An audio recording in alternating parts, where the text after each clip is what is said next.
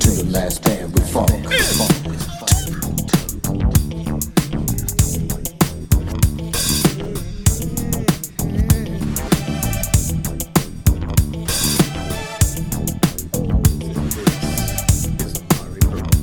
And welcome to episode 131 of Amari Purple Talk.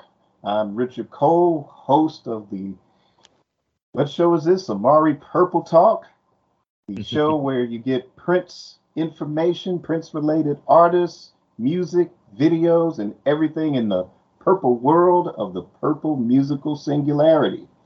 Joining me today is Jason Behringer, host of the Press Rewind Prince Lyric Podcast. Here we are on a Sunday morning. Welcome, Jason. Thank you, Richard. Thank you for having me on the show. Yeah, so this was a long time coming. I've been so busy trying to get episodes and coordinating guests for the show, and sometimes things get a little too busy. So I had this gentleman scheduled about, a month and a half ago. Yeah. And had to reschedule, but now here we are. Finally get to do the episode. In fact, we're keeping the same show notes from a month ago. Of course, we're going to tweak a few things here and there because a lot has changed in the purple musical singularity since the last month or so. But we're going to dive right in to our first topic. And the first topic is a Paisley Park box set. And can we make that happen? So as we know, the estate and Primary Wave, they're regular listeners to the show. And they often phone me for advice. Of course. I wish. But I don't know. Somewhere online, somebody brought up the idea of a Paisley Park box set, which would center on, acts like The Family, Madhouse, Tony Lamont, Jill Jones, just that era of Paisley Park Records, when it was actually a kind of a vanity label of sorts, and eventually was going to transition into a full-fledged label. But they were starting to do a lot of good releases. Like I said, good names. The Family, that was a good album. Both Madhouse, those are favorites of mine. I like, Jill Jones is another favorite. I love the Tony Lamont album. I've never heard the Good Question album. Richard, there's quite a few from this Paisley Park era that I have not heard, to be quite honest with you. Like, I mean, I know the ones that everybody else knows, the Jill Jones, The Family, anything that Sheila E. did in the 80s, Maserati, Madhouse. But then it starts getting into some of these other artists. I'm like, well, who is this? and I don't know them. I just don't know. And the unfortunate thing is so many of these are out of print, and aren't available on streaming services and streaming platforms. And that's why, the idea of a re-release or having a box set or something like that, of just, cherry picking or just putting the full albums, I don't know which is the right direction, but getting them out there so people can re-experience them. Yes, I could go on eBay and find a copy of some of these, like a CD or whatever, vinyl, but it'd be nice to be able to stream them too, and to do so like outside of the unofficial ways of doing it, like on YouTube or whatever. Oh yeah. There's a lot of YouTube playlists, that I've had to create of sorts, like Jill Jones, like kind of making your own almost super deluxe edition. Mm-hmm. And the quality, it varies depending on, how somebody uploads it. But yeah, that's one album I think is loved by many fans. But getting back to, even the lesser known stuff, like I said, I've never heard the Good Question album.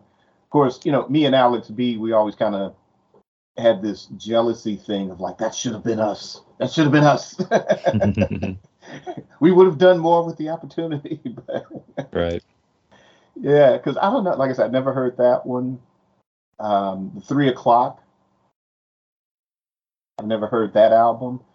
And they've had a career prior to being on Paisley Park. They've had like maybe 2 or 3 albums prior, and it was like a kind of a homage to the, kind of late 60s psychedelic sounds with that. But yeah, I always wondered what they sound like being on the Paisley Park label. I know Prince did one song for them, the Mr. Telephone, I think, or Telephone. I forget the name of the track. The one from the 3 o'clock? Neon Telephone. Neon Telephone, yeah. Okay. Mr. Telephone. Mr. Telephone Man. In addition. Yeah, I was going to say Mr. Telephone Man. Now, that's Ray Parker Jr. for that one. And which is, there's a show that Howard Hewitt from Shalimar does where he interviews Ray Parker Jr. And he talks about how New Edition ended up with Mr. Telephone Man. Oh, I'm sure that's interesting. Oh yeah. That whole episode is interesting, but that's another topic for another day. So what are your thoughts on the Paisley Park box? Like, how would you, in your opinion, how would you design it? Would you put full albums in there? Would you try to have it more like cherry picked? Because some of these Paisley Park albums had no or very little Prince involvement, maybe a song or two. I mean, would that be potentially the way to go? Is just put in songs that Prince had a hand in creating? There's several ways you could go about it. I know I've made kind of a few quick notes on what could a Paisley Park box look like. The first one would be like a multi-disc box, which would highlight every artist. So you would get everything. Let's see, I think was it The Family? I think was the first. I mean, if not counting any Prince albums, stuff. Like yeah, right, yeah, Around the World a Day. So like starting with The Family, then Romance 1600, and I guess what was the last Paisley Park? Maybe Mavis Staples' The Voice and George Clinton's Hey Man, Smell My Finger. Mm-hmm. Yeah, so I mean, you could just have those bookend. Every single artist that was on Paisley Park, and do it that way. Another way would be maybe just a box set of just the classic, put that in big quotes, the classic Paisley Park albums. And again, you kind of get into the area of maybe leaving some of those out, unfortunately, leave out a Tony Lamont, even though to me that was a good, solid album. Leaving out the 3 o'clock, Del Bazio, Taja Seville, maybe leaving those out, but then highlighting The Family, highlight Madhouse, highlight Jill Jones. Or, I mean, you could just do a standalone reissue of everything. Mm-hmm. And just instead of calling it the Paisley Park box, maybe call it the Paisley Park series. Or, going back to the multi-disc format, have all of those albums, and maybe as a bonus disc, have Prince versions of some of those things that he's written for some of the other ones. Yeah, kind of like an originals. Yeah. Right. Mm-hmm. Yep. You can do your second volume that way, or again, even if you do the standalone releases, have that be a part of that series of standalone releases. In addition to that, you can get a 1 or 2 disc Prince album of originals. Yeah, your ideas sound really cool. It's something I would love to see, I think. Yeah. And kind of like, as I mentioned, like them being out of print, so many of these being out of print and unavailable in streaming platforms, anything would be better than nothing, right? Like no matter what, if this was to become a reality, anything would be better than what we have now in terms of, availability. Right. So that brings the question. So Jason, you're at home, the Prince Estate or Primary Wave give you a call. Michael Howell is on the phone and he says, Jason, we got all these Paisley Park acts. We got Jill and Tony and the 3 o'clock and Good Question.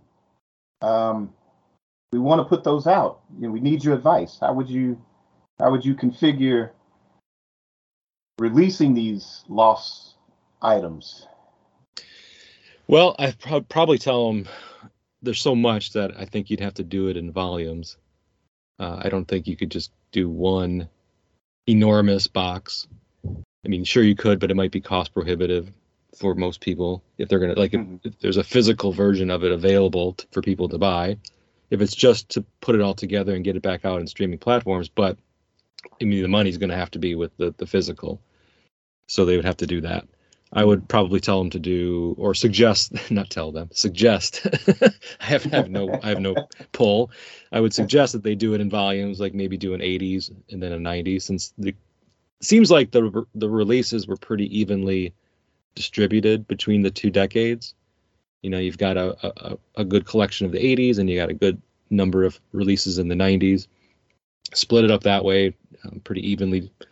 Or I would say, like, if you're not going to do that, if you don't want to do it in volumes, to put it out there, handpick the ones where Prince had the most, did the most writing, did the most recording, had the most influence. So The Family, Sheila E., Romance 1600, that is, the Madhouses, the Jill Jones, and make sure like the full albums of those are available. And then I would suggest maybe picking the songs from the rest of them that maybe Prince wrote for these artists, and have another part of this collection just be like the Prince songs that were, that he wrote, that he had a hand in, and do it that way. Because I think otherwise it just becomes a lot if you try to do it just in one set to have every single release. Yeah, and let's see, and that is a lot of albums. I know there are some artists that have had their own, sort of vanity label, and they may have had, like, I don't know, maybe each, maybe 2 or 3, 4 artists, and maybe each artist had at least 2 albums, or at the most 2 albums.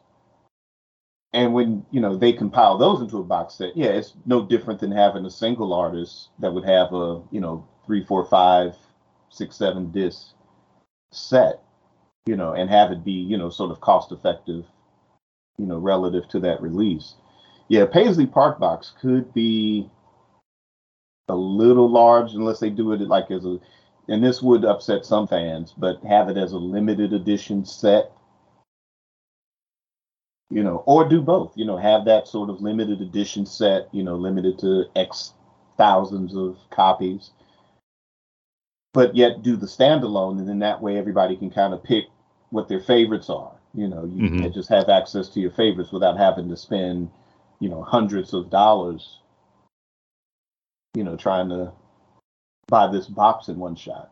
Yeah, you got to get some different price points out there, just like they do with the super deluxes that the estate was releasing. Yep. Yeah.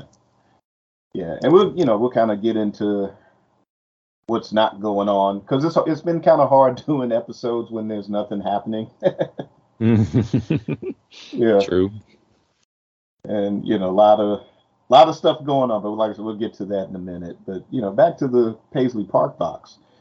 Like I said, yeah, those are some good albums. And also, things like the Tony Lamons, there was absolutely no Prince input on that one, at least that we know of, for that one. I know Prince was going to contribute a song to his second album, but unfortunately, Tony Lamons passed away in a motorcycle accident,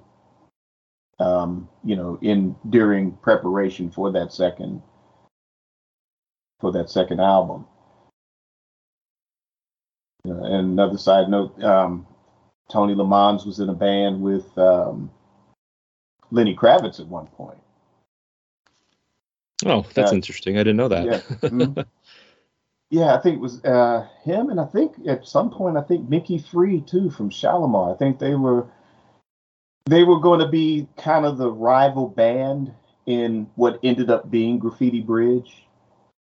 I think it was a movie called The Dawn. I think Prince was kind of kicking around for a while. And there's some tracks on the Sign of the Time Super Deluxe that were, I guess, originally intended for that project. But, as time kind of went on, Lenny Kravitz, I think, ended up dropping his solo album. Mickey Free kind of hung in there with Shalimar for a few more years. And then, of course, Tony ended up being signed actually to Paisley Park. Yep. One album. That's all they got. All we got from that, unfortunately. Yeah, I lost my CD to that. I don't think it survived the move somehow. That and Ingrid Chavez too. That's another one on Paisley Park too. But Prince had some input with a few songs on that one. But yeah, there's a lot of different acts where Prince had no input on the album. They were just on Paisley Park, and eventually was supposed to transition into a full-fledged label. But there's lots of interviews with Alan Leeds that talks about where some things Warner Brothers wasn't going to support, and the things that Prince wasn't willing to do from his end, and it just kind of fell apart from there.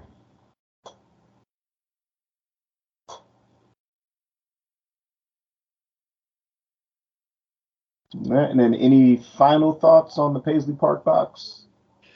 Well, I think I would like to see it. I mean, again, I love the Jill Jones album and the Family album.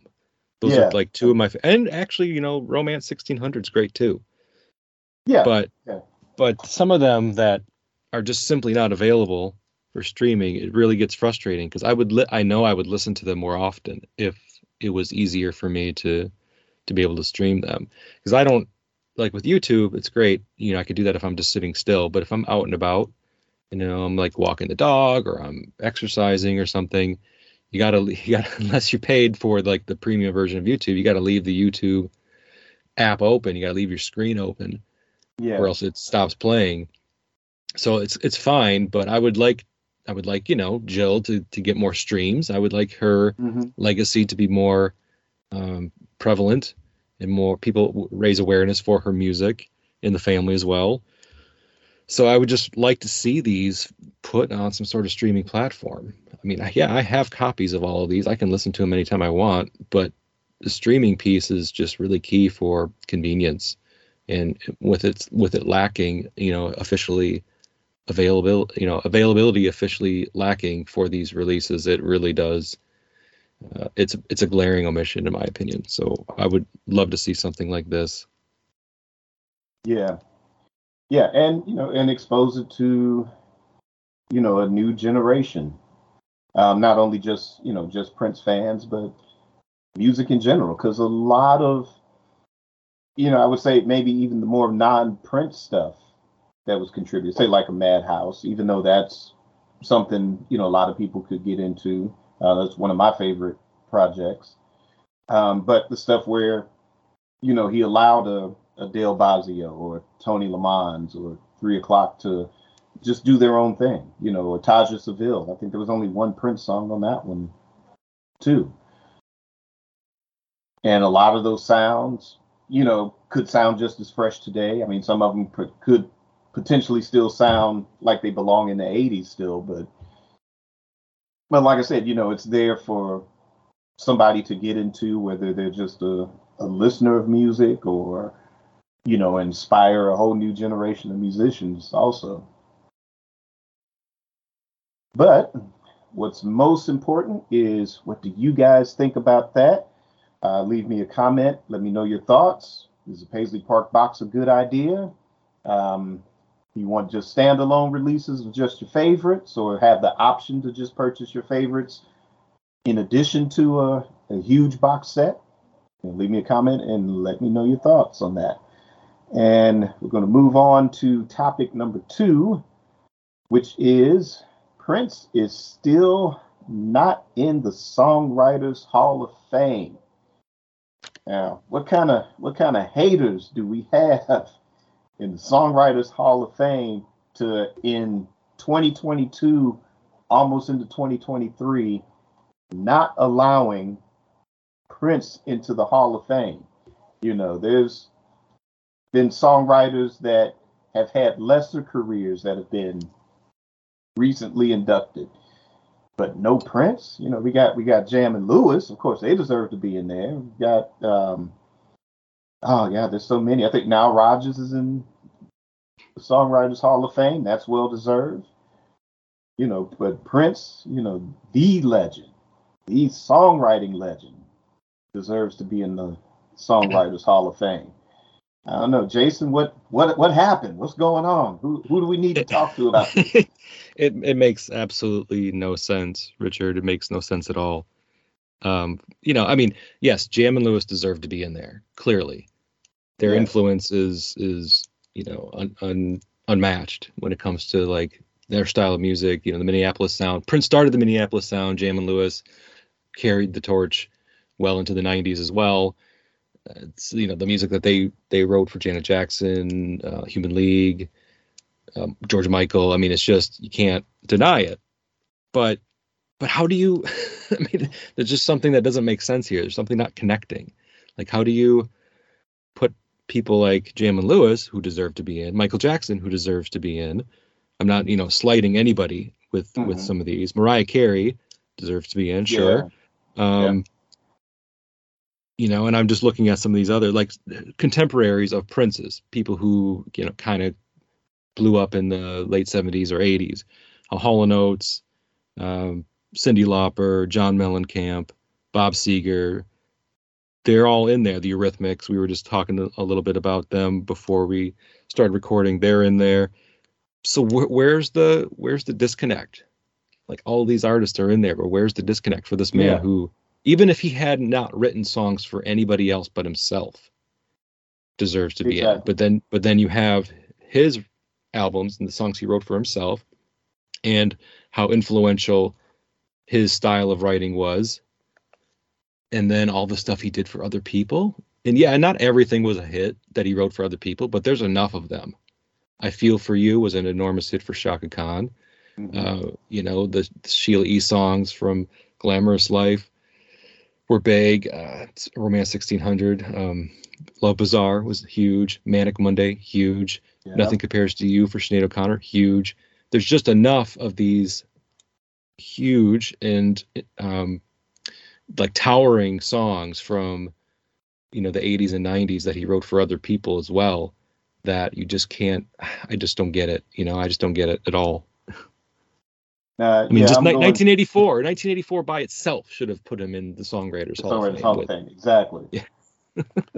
Exactly. And I'm going down the list of names, and it's a diverse list of names, and a lot of all well deserved.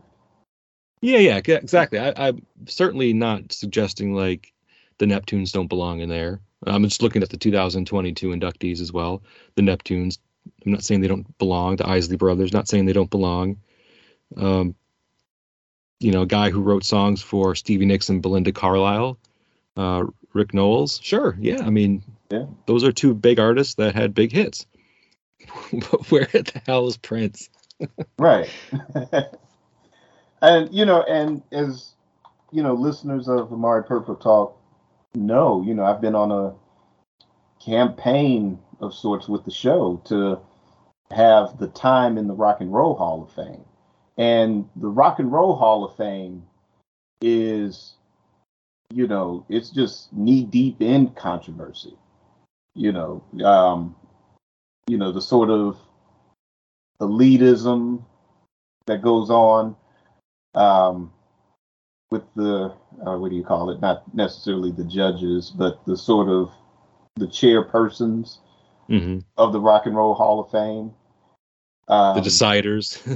Yeah, and what constitutes rock and roll, and while good, it's it's diverse, but you have certain artists like, well, why are they in the rock? Wait, that's not quite rock and roll. Or there are bona fide rock and roll artists that to this day are not inducted. But to me, the Songwriters Hall of Fame never had that type of controversy. I've never heard controversy surrounding it.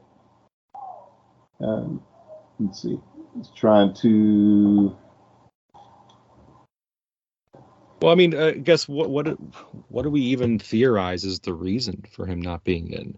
I couldn't come up with anything. I mean, I have a hard time citing racism because there are so many influential Black songwriters that are in. Is it because that Prince's music was, I don't know, like the later half of his career wasn't as popular, so he kind of fell out of favor with some people in terms of his his influence and where he belongs? I'm not sure. I'm not sure what the justifications are. I don't know. I mean, even Rolling Stone magazine had Prince as the number 18 best songwriter of all time. Like they did their own list of best songwriters of all time, and he came in at number 18 of all time. And I'm like, so clearly there's just something missing, and we're just not seeing it. I don't know. I kind of liken it to, maybe it's like sports. With an NFL or baseball or NBA Hall of Fame, you have those great players that to this day, haven't been inducted. And it's like, well, wait a minute, that person had, 2 or 3 championship rings, or they set all these records and they're still not in the Hall of Fame. I guess maybe it's that. Yeah. Or maybe it's some kind of politics.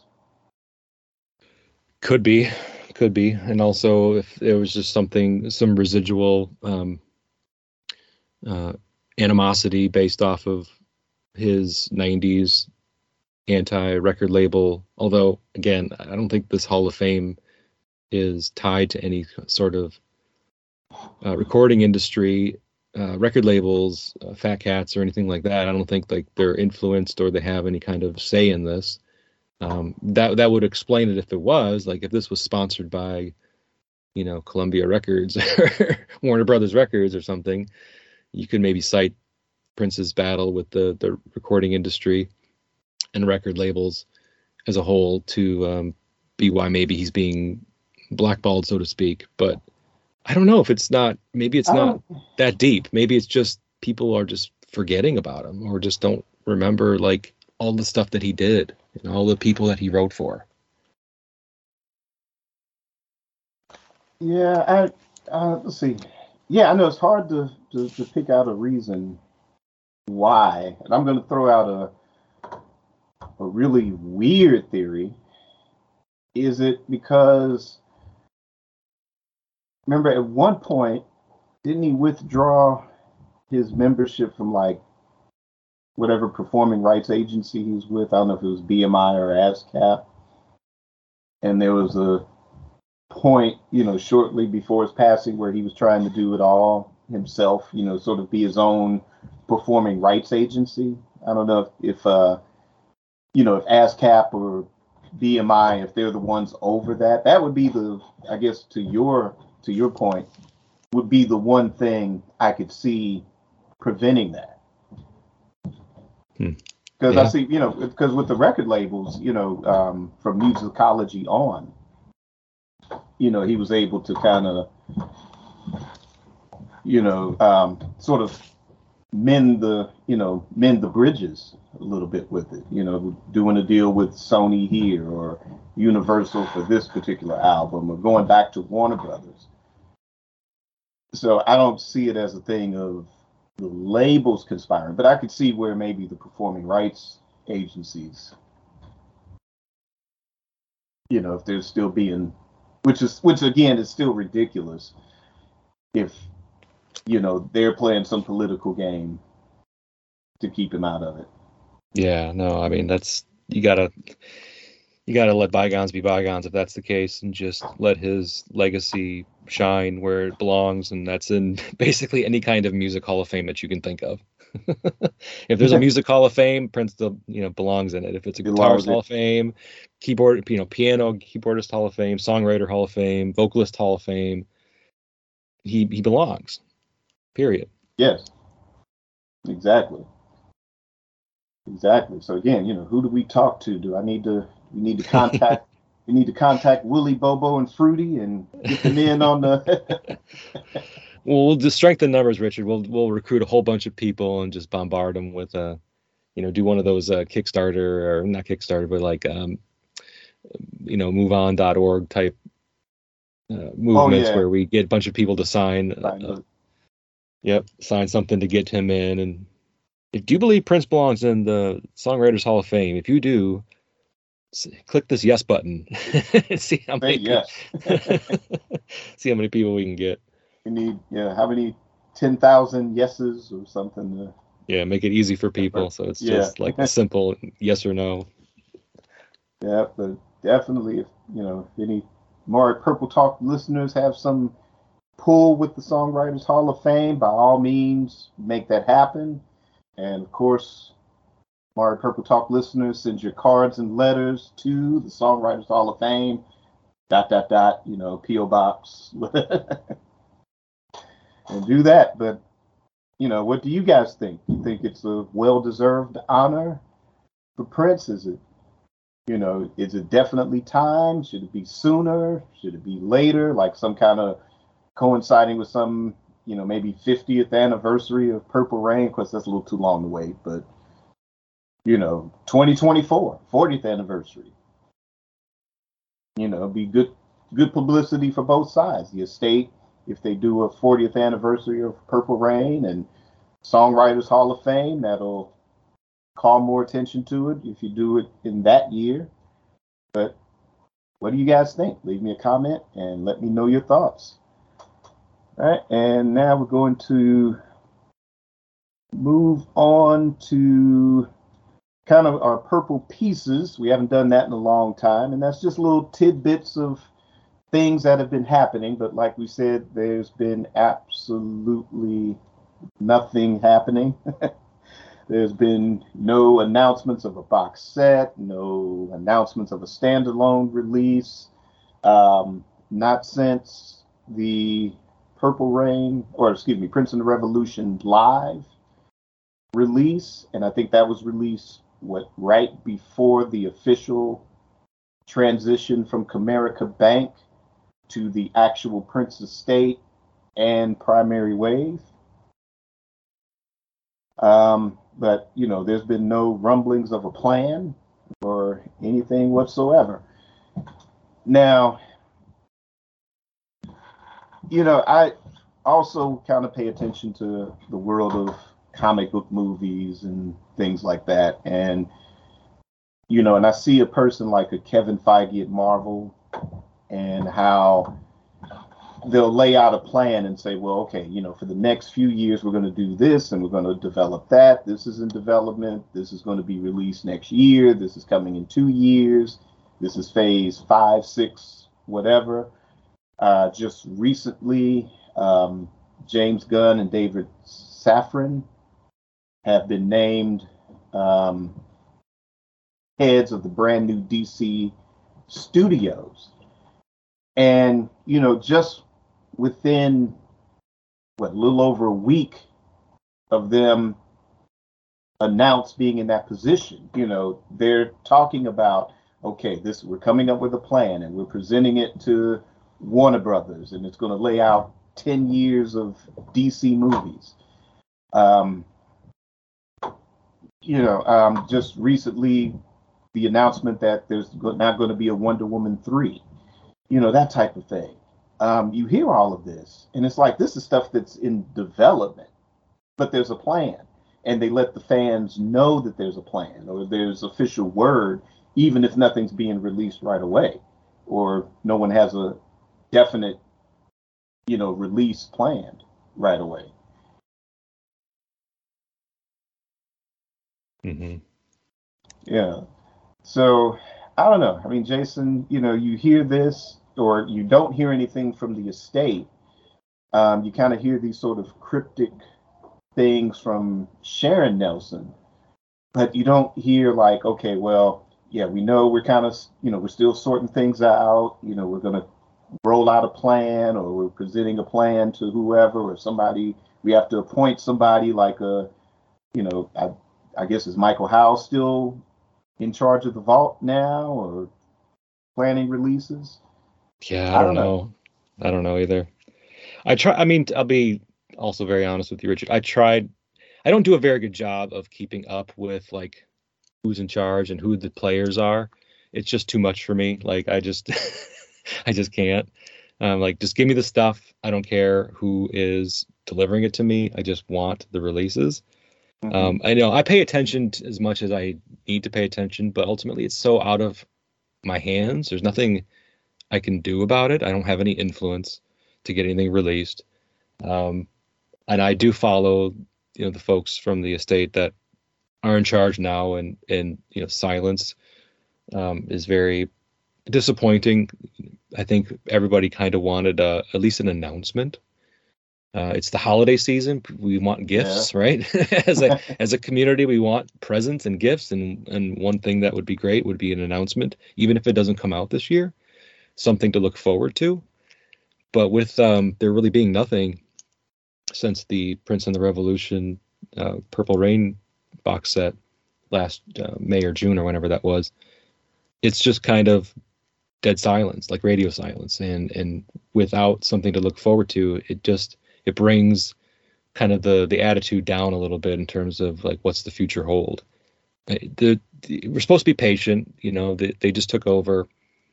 Patience is something that we're not real good at in our community, I don't think, because we know what exists and we know what's out there, and I think we feel, I'm not going to say entitled, but we feel like there's ways to get the stuff out. We can think of logical ways and financially viable ways to get stuff out to us. It doesn't all have to be in these beautifully ornate and elaborate box sets. It can be something very simple, like releasing something to streaming, releasing some live concerts to YouTube that have never been unearthed or aired, but something, right? Something. And it's just when we hear nothing, it does bring the the collective attitude down a little bit in terms of what are we waiting for? Like what's the wait? Right. And it's what I've been noticing this past couple of weeks. There's been merchandise that's been announced, that's available for purchase, which isn't bad. Again, like you said, it's the holiday season, and those are good stocking stuffers or gifts. And I'm sure that there is a segment of the Purple Musical Singularity that wouldn't mind a scarf or a T-shirt or whatever they're offering for the holiday season. Again, they're good stocking stuffers, but the real bread and butter is the music. That's the center stone. That's the cornerstone of every single estate. And I know you and I have been talking prior to the show about how there are other artists that have had similar hiccups, whether it was one family member suing another family member, or a family member or the family suing the record company, or, something that would have prevented releases from happening for a few years. Probably the longest would be the Hendrix estate with that. Everything was left to Jimi Hendrix's father, and he was swindled out of the rights in the early 70s. And it took nearly, 20 years of lawsuits for him to get those rights back. So I could, yeah. I hope that's but, not going to be the case here. no, this is different. This is, Yeah. this is a legitimate and legal sort of, given the circumstances that there was no will, this was a logical transfer. It's just that we don't know what's going on behind the scenes. We don't know if there's, you dealing with family members that have sold their shares to a major company or corporation. I'm sure they have to get on the same page as the actual family members that still own all of their shares and, decide what's best. We keep hearing about, oh, they just want to bring everything back to Paisley Park and, trying to build a vault, that could safely hold all of that material. But like I said, there's no announcement of not even just a standalone. I think, forget about a Super Deluxe for a minute. Just a standalone record. Maybe not another Prince and the Revolution live thing, unless it's, Parade era or something like that, or maybe a, First Avenue show or something like that as a standalone release or a birthday show. But, just something, another, Originals 2 or something, or heck, even, I'd settle for, like we were talking about earlier, just a standalone release of The Family. Maybe take the focus off of Prince for a quick minute while they figure out what to do. Just release that Family album and, release that Jill Jones album. We would be happy with that for a while. And then fans of later eras, release that Judith Hill record or Andy Allo record, release that. Or maybe like put Crystal Ball on vinyl or something, something that's not really available. Well, Get yeah, some of, yeah. Go ahead. Yeah, go ahead. I was just gonna, like any of those, because for a while there we were getting announcements for re-releases of, we had the Musicology and 3121 and some of those later albums released on vinyl for the first time or what have you, and that kind of stopped. And now we haven't had anything in a bit in terms of like just re-releasing music on, vinyl or getting things. I mean, yeah, CDs. We've gotten CDs now of certain albums that were out of print, but not vinyl. Like I already have Come on CD. I don't need it again personally, and I'm glad that it's available for people. But these albums weren't exactly like really that hard to find. If you really wanted a copy of Come on CD, you could easily find one, Discogs or eBay or something, and they wouldn't break the bank. Right. Having it re-released is cool, but if there's nothing extra to go along with it, or releasing it in a format that it wasn't available on prior, like vinyl, for example, then it doesn't excite me personally. Maybe it does others, and it's not all about me, of course, and what I want, but I just would like to see some of these other albums from the 90s and the 2000s get some vinyl releases attached to them. Yeah, exactly. And as you were talking, I was thinking about, like you said, when Sony kind of had that sort of trio of releases every quarter, just about. I think we were getting like 2 or 3 times a year a set of 3 releases of stuff that had been out of print, from the 90s and the 2000s. And it did kind of cut off right when I was expecting, like you said, the Crystal Ball compilation, the Chocolate Invasion, Slaughterhouse. Yeah, I was anxious to, have those, especially Chocolate Invasion, Slaughterhouse, on, an actual CD, because those were only download releases. A vinyl version of Crystal Ball. Heck, I mean, I would take a vinyl version of Expectation because I dig that album. Like listening to it because it's got that organic feel to it. Where listening to it on vinyl and just kind of sitting down and having it on and being able to pay attention to it. And you kind of have to do that with vinyl. Yeah, you can do other things, but you kind of have to stick around, stay in the room where your records are playing because eventually you're gonna have to flip it over. You can't go walk the dog or get on a treadmill or something while you're listening to vinyl. It's not as easy to do. So it demands, attention. It demands, you to really kind of listen to and spend time with the music. And an album like Expectation, getting it on some sort of physical format would be nice. So that's just another one on my wish list, I guess. Mm-hmm. Yeah, that's another good one. In fact, that would have probably been part of that next three. That's what I was thinking. Like, yeah, Chocolate Invasion, Slaughterhouse, Expectation. That would have been a good mix of releases to drop on CD and vinyl at the same time. And again, like you said, Expectation, that was another digital only release. A lot of us, even though I think there was artwork provided, so if you kind of made your own CD, you could create, download the covers and the labels to put on your CD. And depending on what you had, you couldn't always play those in the car because just the heat would just melt that label.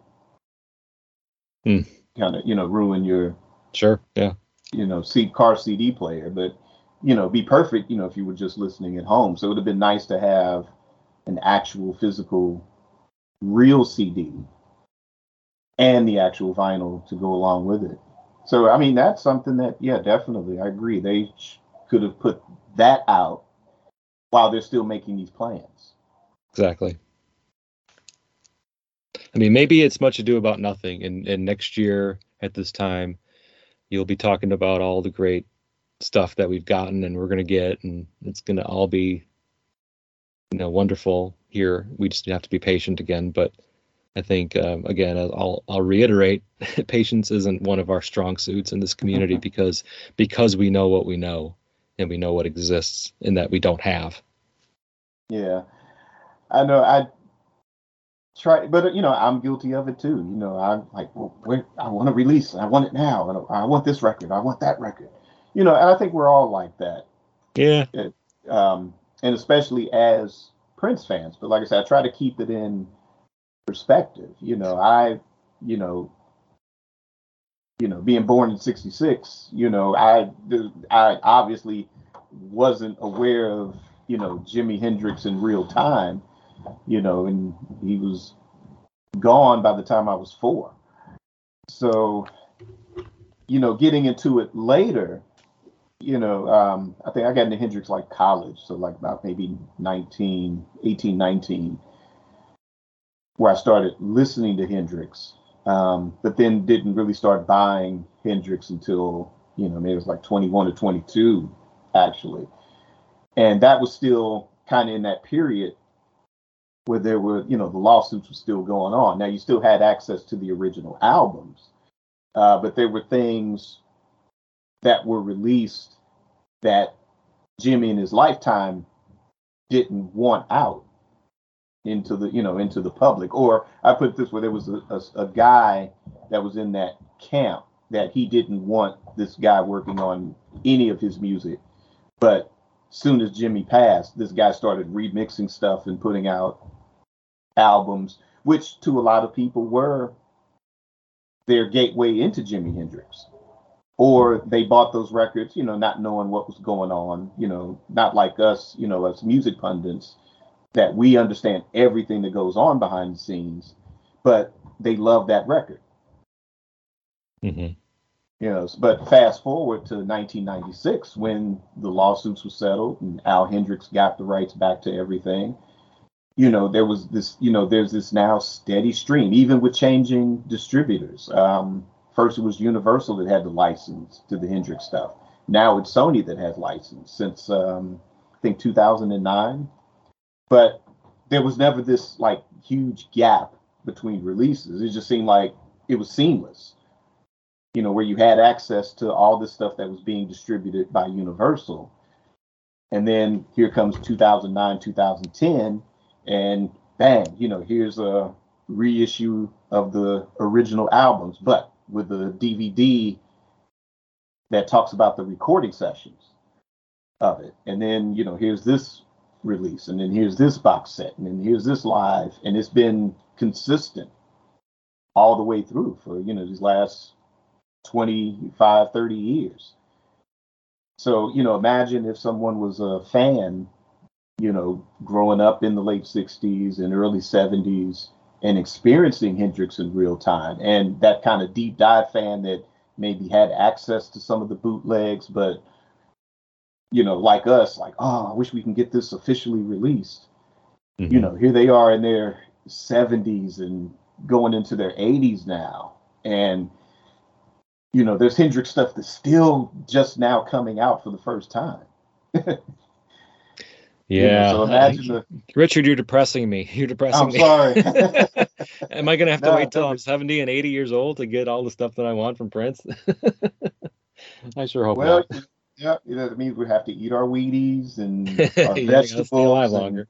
Stay in shape and, take your vitamins and all of that. And yeah, but unfortunately, that's how it is. Look at, Dylan has been releasing, his vault material since the early 90s. Same thing, Frank Zappa, since the early 90s. And again, there's still new stuff that's there. And some of it, I'm sure, has been re-released or remastered. But then now you're getting into the area of the box set and the vault tracks and stuff like that. But again, there's been that sort of steady stream since the 90s. And we're just waiting for, I guess, the Prince estate to kind of get to that first step in a way. Or actually, they've had the first step. We've had some pretty good releases. But to get to that point to where from, say, 2023, 2024 onward, then you won't have these huge gaps in releases. You probably get something once a year or twice a year. That's the hope, right? Yeah. So we'll end this topic on that positive note, that hopefully that they're just taking their time, they're working on a plan. Yes, they could easily release something. Hopefully they're just sitting back and waiting for the Netflix documentary. Because in my opinion, I think once that releases, and hopefully it's good, but even if it's not good, hopefully there's a soundtrack that they can tie to that. But either way, that's something big enough to where it can reach not only just the diehard Prince fans, but it can reach the masses, to where I think that soon as that drops, then there will be some kind of either a standalone release or soundtrack or some kind of a box set or an announcement of a super deluxe or something musical that would just get everybody excited, whether the documentary is good or not. But, this would be something on vinyl or on CD that would definitely get us excited. So I'm hoping that's what it'll be. Absolutely. Yep. Me too. Yep. So most important, what do you guys think? Leave me a comment and let me know your thoughts. And let's see, we're going to kind of cut short this one purple piece. It was originally going to be about Mr. Nelson on the North Side, speaking of documentaries. There was a showing about a month and a half ago at the Apollo Theater. This is something that listeners have been bringing to my attention for the longest. Unfortunately, I still haven't had the time to go check it out. I've seen the trailer. I've been to the website, and I've read up on it, and it sounds exciting, and I think it would be, just as good, if maybe not better. I don't want, because we haven't seen the Netflix documentary yet, but sounds like this was something that would kind of match that or be a companion piece to that or something. I'm not sure, but Jason, you've seen it, so if you have some thoughts on the documentary. And yeah, I mean, not a lot. It's a nice little documentary. It incorporates kind of like the history of music in Minneapolis and the dynamics around race that kind of led up to the creation of the Minneapolis music scene. And there's interviews, they intersperse interviews with people from the community as well as other artists that, were influenced by Prince. It's a cool little documentary. It's about just over an hour long, so it's relatively short.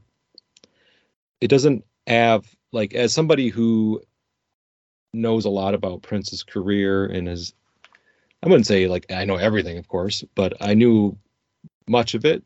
I did appreciate towards the end of the documentary there was some interviews and just talking a little bit more about towards the end of Prince's life, like some of the things that he would say to people and some of the conversations that he had with people. What we don't really hear as much about, because all of like the interviews and the magazine interviews and TV interviews were all from such a long time ago, 80s and 90s. You don't see as much of Prince interviews from the 2000s to 2010s, especially. So it was nice to hear like firsthand accounts of conversations that Prince had with folks. And I would definitely encourage people to check it out and watch it. And if you purchase it online, you can actually purchase not just the documentary, but like all the unedited interviews that they conducted with folks from, for the whole running the gamut of the entire list of people. I don't know how many there were, but there was a lot of people that they interviewed for this documentary. And of course, like with any interview, you're just going to pick snippets and sound bites here and there to intersperse with the film itself. But if you want all the unedited interviews, you can purchase it and then also receive, for an extra fee, all of the interviews. And so I did that. So I'm like, this could be interesting. It's time consuming. Like I haven't watched many of them yet, but I think it would be kind of nice to be able to use them as resource material, or just to get people's opinions and thoughts on Prince that you never really heard speak on him before. People that you necessarily haven't come forward or had a lot of interviews to them about Prince. So because like the same people get interviewed over and over for the most part, it seems like. So it's nice to hear from new folks, new faces. Yeah, and I think when you get into a career that is that extensive, and somebody like almost like a James Brown that kind of had, kind of people come and go over time, to have that variety and not just focus on just one era, or just focus just on whatever the classic period or that classic band or whatever. There was stuff that was just as exciting, before the classic period, and there was stuff that was just exciting in the case of Prince, into the 90s, into the 2000s.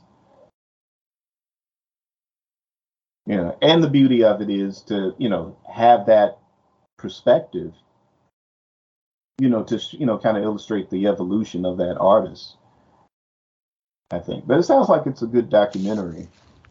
Mm-hmm. I would agree. It's nice. It's well done, well put together. Yep. I encourage people to watch it if you can. Okay. Yeah, I definitely have to check that out. And you said then they have a resource to where you can get additional, I guess, what is it? Not deleted scenes, but yeah, just the unedited bonus interviews. Content. Yeah, bonus content. There you go. Oh, cool. Okay, I would definitely check that out. So that's Mr. Nelson on the North Side,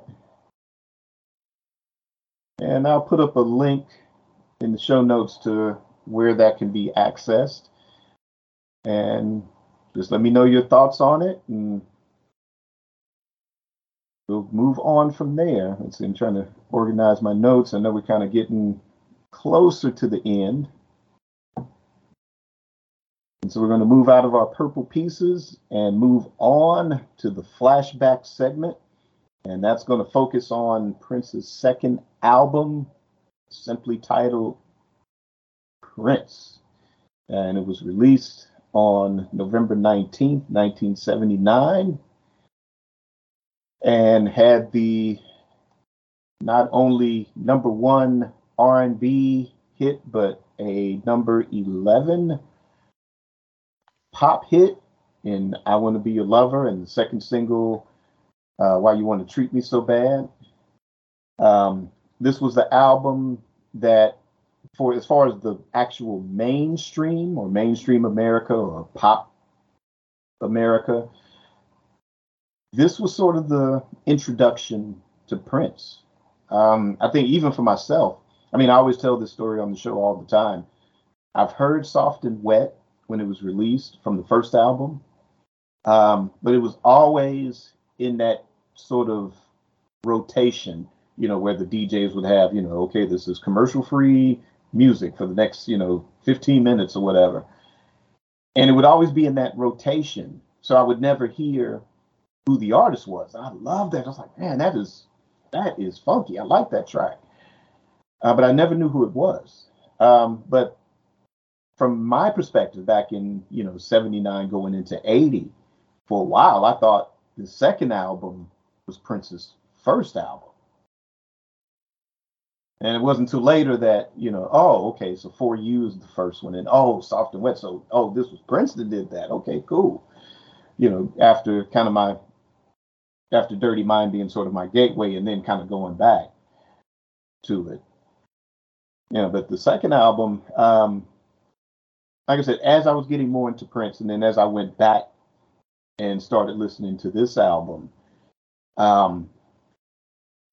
just like For You, it's like when I listen to that, it's even to this day, it's like, okay, cool. It's going back to, I'm already transported back to 78, 79. And, just kind of marveling at the aspect of, produced, written, arranged, and performed by Prince. That was just like, man, and it's like you listen to this and it's like, no, this isn't a band playing. This is one guy playing. And I don't know. I don't think because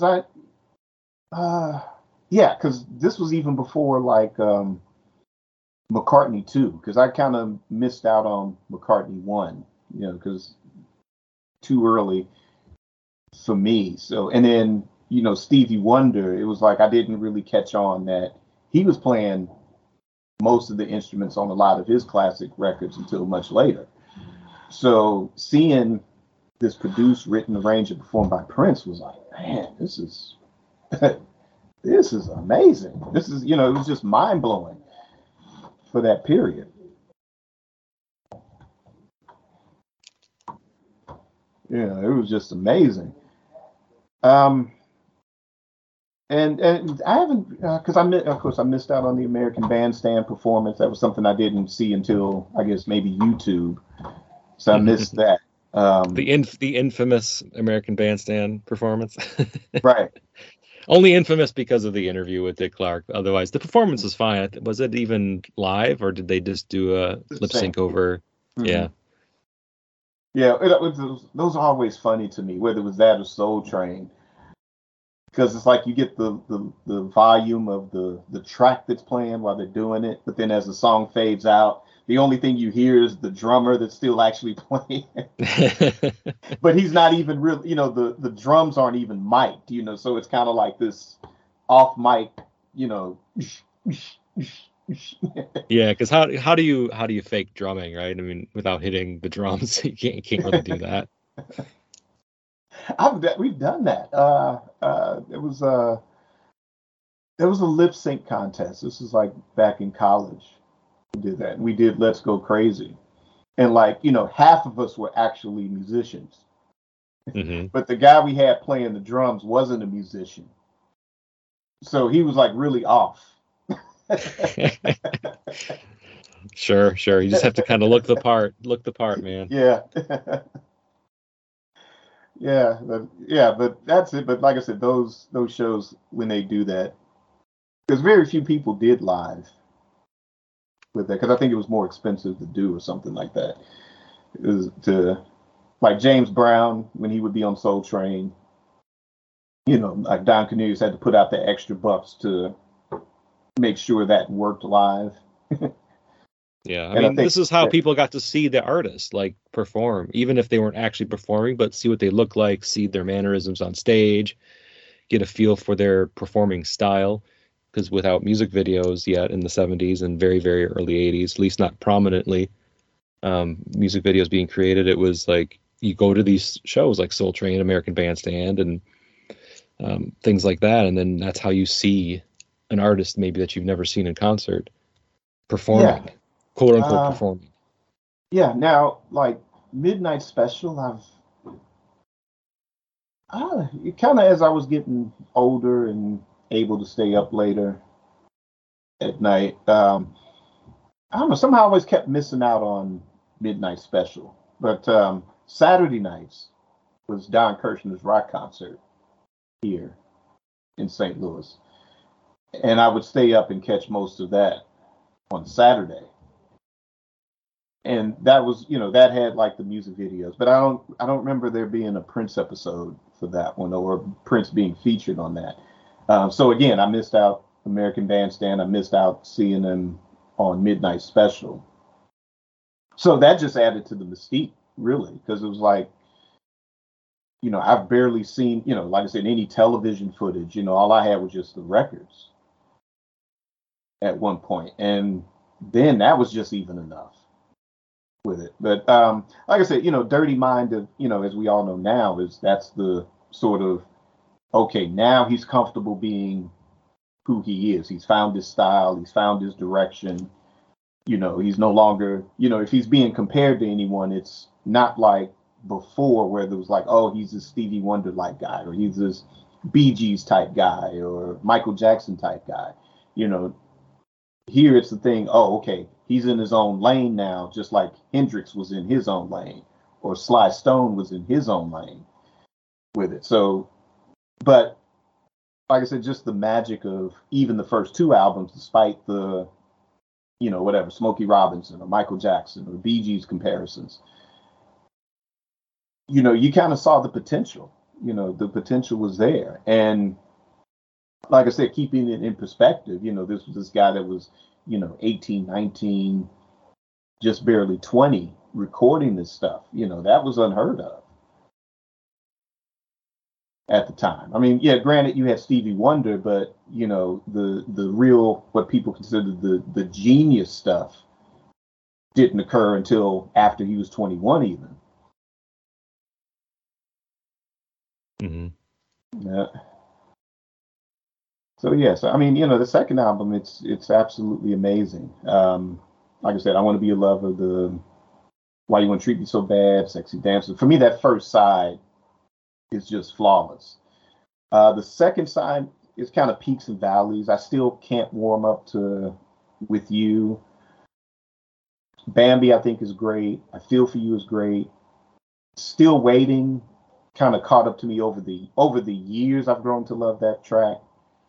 And then the closer, Gonna Be Lonely. Yeah, that's a great song. Love that song. Oh, and I forgot the other ballad too, When We're Dancing Close and Slow. Gonna Be Lonely to me is the better ballad on that one. Same here. Yeah. But still, like I said, just that side one, even with that being the weaker ballad, it's still not a bad one, and it kind of flows well with everything on the first side with it. But like I said, side two kind of had the peaks and valleys. Kind of had that for me, but yeah, I still enjoy it. The reissued CD by Sony Legacy, even though it's not a remaster, I enjoy that more than the original vinyl, because even though it's not a remaster, I guess whatever Sony's mastering process is, it's an improvement over the original Warner Brothers issue of the CD. And I enjoy playing that now more than anything. Oh, cool. I haven't listened to the Sony Legacy release. Yeah, like I said, those, I've done an initial review of those when they first came out, but like I said, it's not a remaster, it's not a remix, so there's not like this dynamic range and these little nuances that you pick up on right away, but just as far as sheer volume, you do get to pick up some subtle nuances. It does have a bit of a better range than the original Warner Brothers CD. Now, the vinyl might be a different story. I haven't done an A/B comparison yet of those two.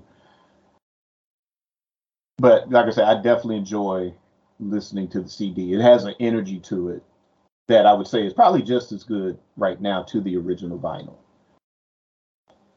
on it.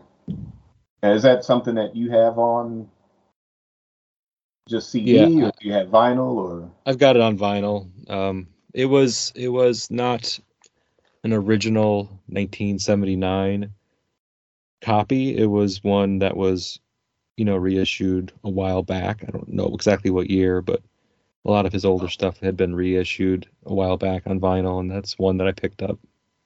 Okay. Yeah, I picked up it was at Parade and Sign of the Times. I think that 2015, I think it was reissue. And those are good because those I think they're faithful to the original tapes. And I think that was the first thing that Prince mandated when he got his masters back, like reissue everything on vinyl. That was sort of the, his mandate because he preferred those albums on vinyl more than anything else.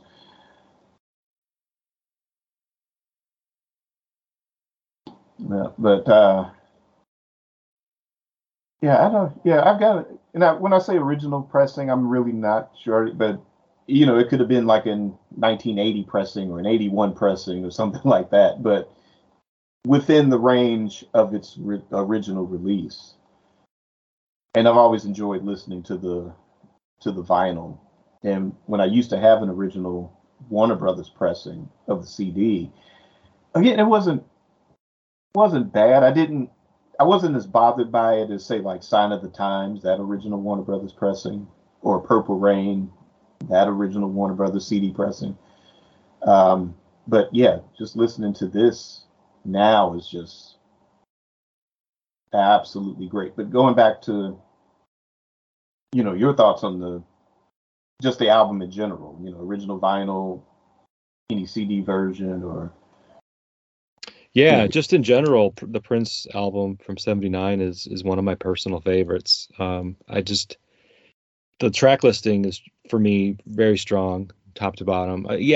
With You is definitely my least favorite song on the album, but I really love the 1 2 3 punch of I Want to Be Your Lover, Why You Want to Treat Me So Bad, and Sexy Dancer. That collection of songs right there to kick off the album is really strong for me. And then I've always really enjoyed I Feel For You, It's Gonna Be Lonely. Bambi's a kick-ass rocker. Yeah. Even Still Waiting. I kind of like Still Waiting. It's one of the the lesser songs on the album, and it isn't a fan favorite for the most part.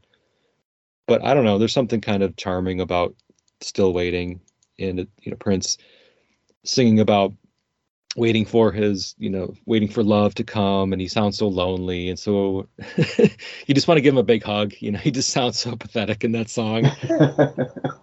It's the kind of song that he would not really write much longer because his life would change so much, becoming a megastar and writing a song about how he's jealous of his friends who are finding love and having relationships, and he's just kind of sitting alone in his room, and nobody wants to give him the time of day. Just feel really sorry for him, and that's it's endearing, because he's so young when he's writing the song and recording the song.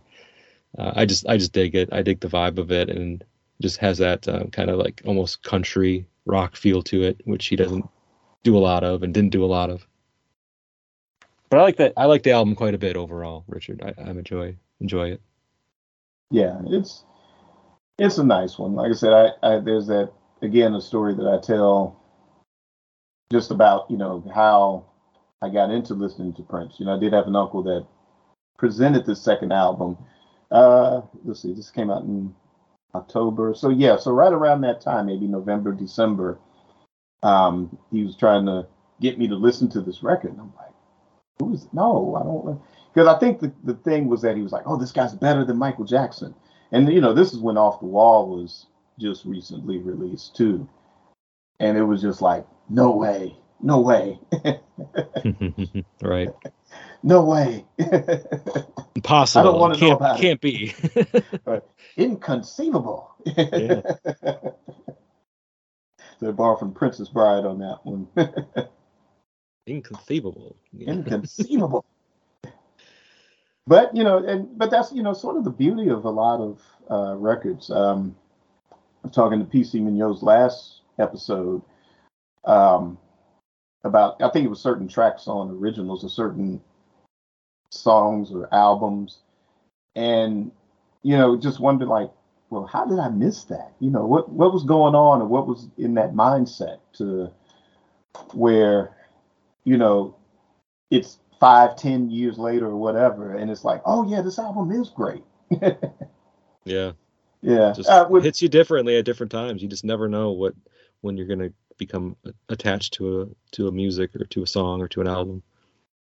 Yeah, like I said, at the time, I didn't quite warm up to it at first, but I think, like I said, after I got into Dirty Mind, and the same friend that brought that record over, because he would borrow records and use my component set to make tapes, and he brought over For You, and then the second album made tapes, and by that point, then I would make a tape too, and then listen to it and was like, okay, yeah, okay, so you kind of saw that, you see that evolution kind of unfolding almost in real time in that one, because it's like, oh, okay, so this is what he was doing the couple of albums before, and then here's Dirty Mind, and then I mean, like by the time I got into Dirty Mind, it was like only 2 or 3 months later, Controversy dropped as a single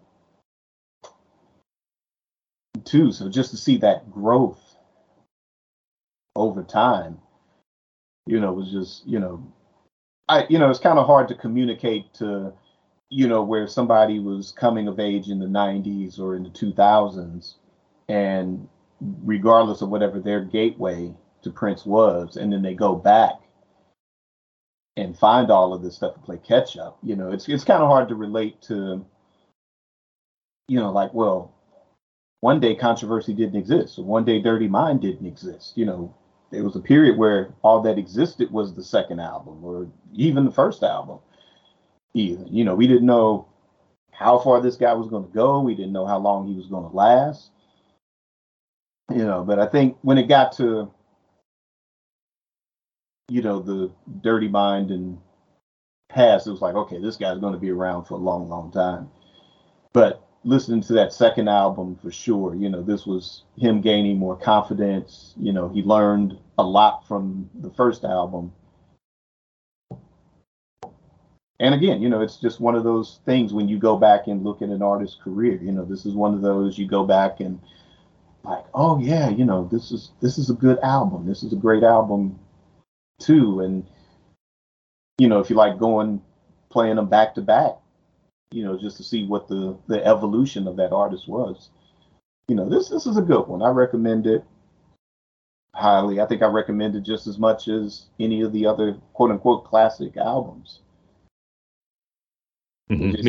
Me too. Yeah. So cool. Any final thoughts on the second Prince album? No, not really. Just really love it. I listen to it quite often. It's always one of my faves, and I think it's just a very tight, strong record from beginning to end, and it really showcases like a variety of Prince's styles. From the ballads to kind of like funk or disco music, and then rockers, and then you've got kind of creative and out there songs like When We're Dancing Close and Slow, which gets pretty explicit, which is like one of his first, I wouldn't say overtly explicit, but it's certainly, there's enough innuendo in there to kind of get what he's saying. And it kind of paints a picture of things to come on Prince's next album, when there'd be more songs like the lyrics to When We're Dancing Close and Slow, but just being more overt about it. Yeah. Yeah, which, going back even to For You, the whole thing with him and Chris Moon with Soft and Wet, and where that, in this particular case, where sex does sell, I think he kind of found that niche with that. And again, just watching that evolve over time, much to probably his chagrin later in his career, but even as he said, it was cool when nobody else was doing it. Mm-hmm. Yeah, so that's the Prince second album. What do you guys think? Is that among your top 5, top 10 favorite Prince albums? Is it one that you revisit often? Do you prefer the vinyl? Do you prefer the CD? Does it bring back any memories? Like, was it your first gateway to Prince, or Were you around in 79 when this dropped? Leave me a comment and let me know your thoughts. And now we're going to end this episode with our flashback, or excuse me, not the flashback, but the spotlight, which will be on the Prince Hit and Run 2000 tour. Now, Prince had a bunch of hit and runs. It was the first one, which was back in '86 in the Parade era, where he didn't have like a full-fledged world tour. He would just pop up different places. My memory of that, because he never made it to St. Louis on that tour. But I remember the radio station like, yeah, and we've got this petition, and we're going to give it to Prince, and we're going to get Prince to come to St. Louis. And I just kind of remember like, oh, this idea is going to suck. He is so not coming to St. Louis now. And lo and behold, he didn't. Now, I'm sure there were other logistics like promotion and money and how much and could he get the venue and stuff like that. But just kind of the way that was brought over the radio, like, yeah, we got this petition and we're going to give it to Prince. And it's like, oh boy, no, don't do that. Knowing what even we knew then, it was like, oh no, don't do that. Don't give the petition. But right. Yeah. But fast forward to the year 2000. This is the second tour that was sort of dubbed the Hit and Run Tour. And this tour, let me pull up my notes here. It started in November 7th of 2000 and ended in ended on May 6th of 2001. There were 2 legs of the tour, 33 shows altogether.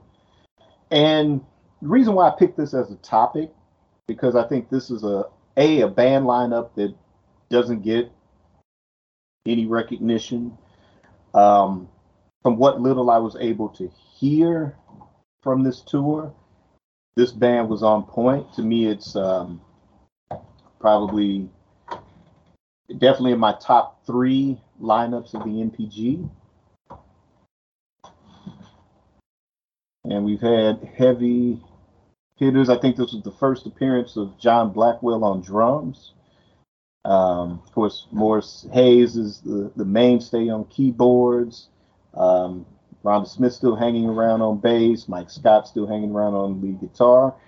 This was the introduction to Najee, even though Najee had a really big jazz career prior to being in this lineup. So that was, kind of interesting for me. Even though I'm, big Eric Leeds fan, it was just like, oh, cool, Najee's in the band too? Wow. But yeah, he's representing on saxophone and flute. There was a backup singer and dancer named Geneva. But yeah, like I said, this lineup doesn't get enough attention. There is a lot of, I think, recorded material on this that I think, picking whatever the best performance or best performances would make a good live standalone CD. Or if you want to do kind of a box set of a tour, this one to me should definitely be in the running. This particular lineup, this was also the first of Prince celebrations, I think. I think they made their debut during that period. And then this, like I said, going on 2 legs of a tour. And I don't think there was an album out. I think originally the High album was supposed to come out during this point. But this was sort of like the last Prince, at the time anyway, of course, musicology was sort of a greatest hits thing. But this was, quote unquote, again, one of the sort of last of the greatest hits tours before he went full on Jehovah's Witness and went on to record the Rainbow Children album. But like I said, what little I've seen and heard from this tour, the band lineup, this is definitely, again, one of my favorite lineups. A lineup that needs more attention. And like I said, just if you want to release live material, definitely pick something from this era. And this show did actually make it to St. Louis, although I wasn't able to go.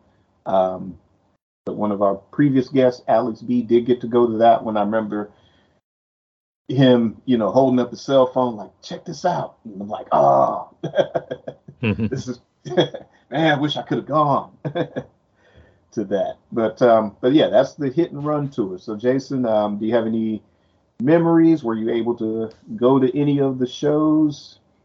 No. 2000, I was working, like I just graduated college like 2 years prior, so I was still kind of like very early on in my professional career, wasn't really spending a lot of money on things like concerts, and I lived in a part of the country that was about maybe an hour and a half away from Minneapolis, so it really wasn't that far, but sometimes it just feels farther, when you have to drive 1 to 2 hours away to go to something. Nowadays, that's nothing. Like I would have no qualms with driving an hour or two to go to a concert that I really wanted to go to.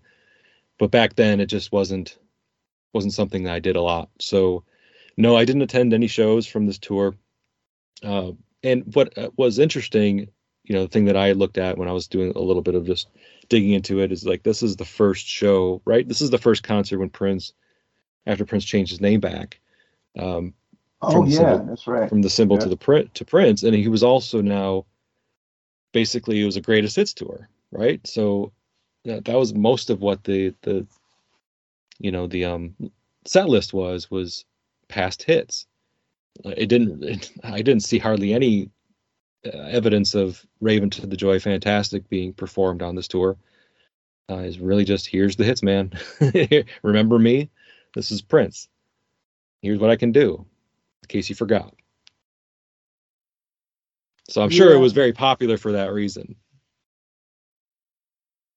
Yeah, I'm kind of looking at the set list, and of course, I'm sure he switched it up. Right. On many of the nights, but yeah, as far as any recent songs, I guess on a basic set list, it looked like just the one. And let me scroll back. Looks like the work was added later on after he probably finished writing the work for the Rainbow Children. Yes, yeah, but yeah, everything else was greatest hits. This version of Ballad of Dorothy Parker mixed in with the Madhouse track 4. Of course, this was later, I think, when Rainbow Children came out. I think it might have been the same year. I can't remember. But when he was on the Tonight Show, where he did the work one night, the next night was the Ballad of Dorothy Parker with this Madhouse 4 mixed in it. That's one of my favorite versions of Ballad of Dorothy Parker, is that live version with the Madhouse mixed in. Yeah, that sounds like it'd be really, really cool. Yeah, which what was the One Night Alone live? The after show disc, I think that's on that as well, but it wasn't as, to me, it was so different from what I was seeing on the Tonight Show. I think it was just like they did like a shorter version on the One Night Alone live set with that. But yeah, and it's not a bad set list. And I think, I kind of get, on the one hand, this was sort of the last hurrah for a lot of these tracks for a few years anyway, as he was getting into the whole, the Jehovah's Witness and the whole Rainbow Children era with it. But at the same time, coming back as Prince, and then you come back on this tour to kind of remind everyone, hey, remember me and remember these hits, and, maybe some of the deep cut stuff. Here's another chance to, kind of relive that or revisit that. And like I said, it was a really, really tight band. It wasn't too many horns. It was kind of small. To me, this band could possibly, if you had the original members of the Time as a warm-up act, I think this lineup could go toe to toe with that lineup. just like the 93, 95 version of the MPG. I think they could go toe to toe with the time or the original time if there was a big tour with those two lineups. But yeah, I think it should be I want to see a standalone CD of this. Whatever the best night of the tour, or sometimes when they do those live sets, they'll take 3 or 4 tracks from this city, 3 or 4 tracks from this other city, and and you get sort of like the best live best version. Of yeah, like it. They kind of did that with One Night Alone, didn't they? Yeah. One Night Alone was like that. And I think a lot of Earth, Wind and Fire, like the Gratitude album, that was sort of a compilation of, I know there were some tracks that were here that was done at the Kiel Auditorium here in St. Louis, and then I forget the other city where the rest of that was compiled. But that made for one of the best Earth, Wind and Fire, not only Earth, Wind and Fire albums, but Earth, Wind and Fire live albums on top of that too. So yeah, I definitely would love to see this get something, that's kind of same treatment. It's a later season Prince, and like I said, the band lineup can't go wrong. The set list would be an enjoyable one to hear, and I think it would make a nice alternative to the Prince and the Revolution live stuff, the Revolution stuff that we've been getting sort of these last few releases. Goes toe to toe with the live stuff on the Sign of the Times record. So I think this one, I think it would hold up to a lot of the stuff that we've gotten recently. Agreed. So any final thoughts on the Hit and Run 2000? Nope. Wish I could have went. That's it. Yeah, that's it. So Prince Estate, if you're listening, if you guys are sitting in the boardroom and still trying to figure out what to do or what big thing, actually, in addition to some of the stuff we've talked about in regards to Paisley Park box or standalone releases while you're making those decisions, you can drop this. You can drop it as a mainstream release or a record store day exclusive and then mainstream. While you're making the big decisions on the super deluxe sets and stuff, and also to Amari Purple Talk listeners, what do you think? Was this a favorite era of yours? Did you like the lineup? Did you go to the tour? What were your thoughts on the concerts? Leave us a comment and let me know your thoughts. All right, so that is going to end this episode of Amari Purple Talk. Jason, thanks for coming on to the show. And let everybody, definitely glad to have you on, and definitely look forward to having you on the show again. Let everybody know where they can find you, your podcast, and social media, and get a chance to check you out. Sure. Thanks again, Richard, for having me on the show. It's been a pleasure. So the Press Rewind Prince Lyrics podcast is my show. What I do is I'll cover a single song during an episode, and we'll break down the lyrics and kind of glean some inside information if we have it on where Prince's head was at, or else are theorizing where Prince's head was at, maybe some things that were going on in his life. Try to decipher and decode some of the lines maybe that people have had some struggles with understanding over the years, or understanding where he was trying to say. So it's really just focusing on the lyrics. I think there's a lot of Prince podcasts and books that talk a lot about his musical brilliance and his skill and all the different instruments that he was adept at. But I wanted to take a different approach with my show and really just hone in on the lyrics and hone in on his songwriting ability from a lyrical perspective, which I think is underrated. So that's what my show does.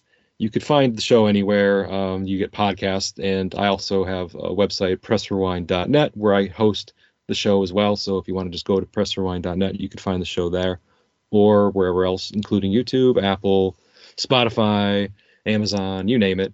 Hopefully you could find it. And yeah, that's basically it. So thanks again, Richard. Anytime. Yep. So that will end this episode. So tune in next week. And let's see, we're getting closer to the holidays. But yes, be sure to check out the Amari Communications website, www.amaricommunications.com. Amari Purple Talk podcast is available, just like Jason's, at your favorite podcast platform. Of course, with YouTube, I'm kind of behind a few episodes, but I promise I'll have those up for the YouTube listeners to enjoy. And also check out the We Funk single, which is out, available everywhere on your favorite streaming platform. And that will do it. So thanks for tuning in. And once again, create your day and create your life. Peace.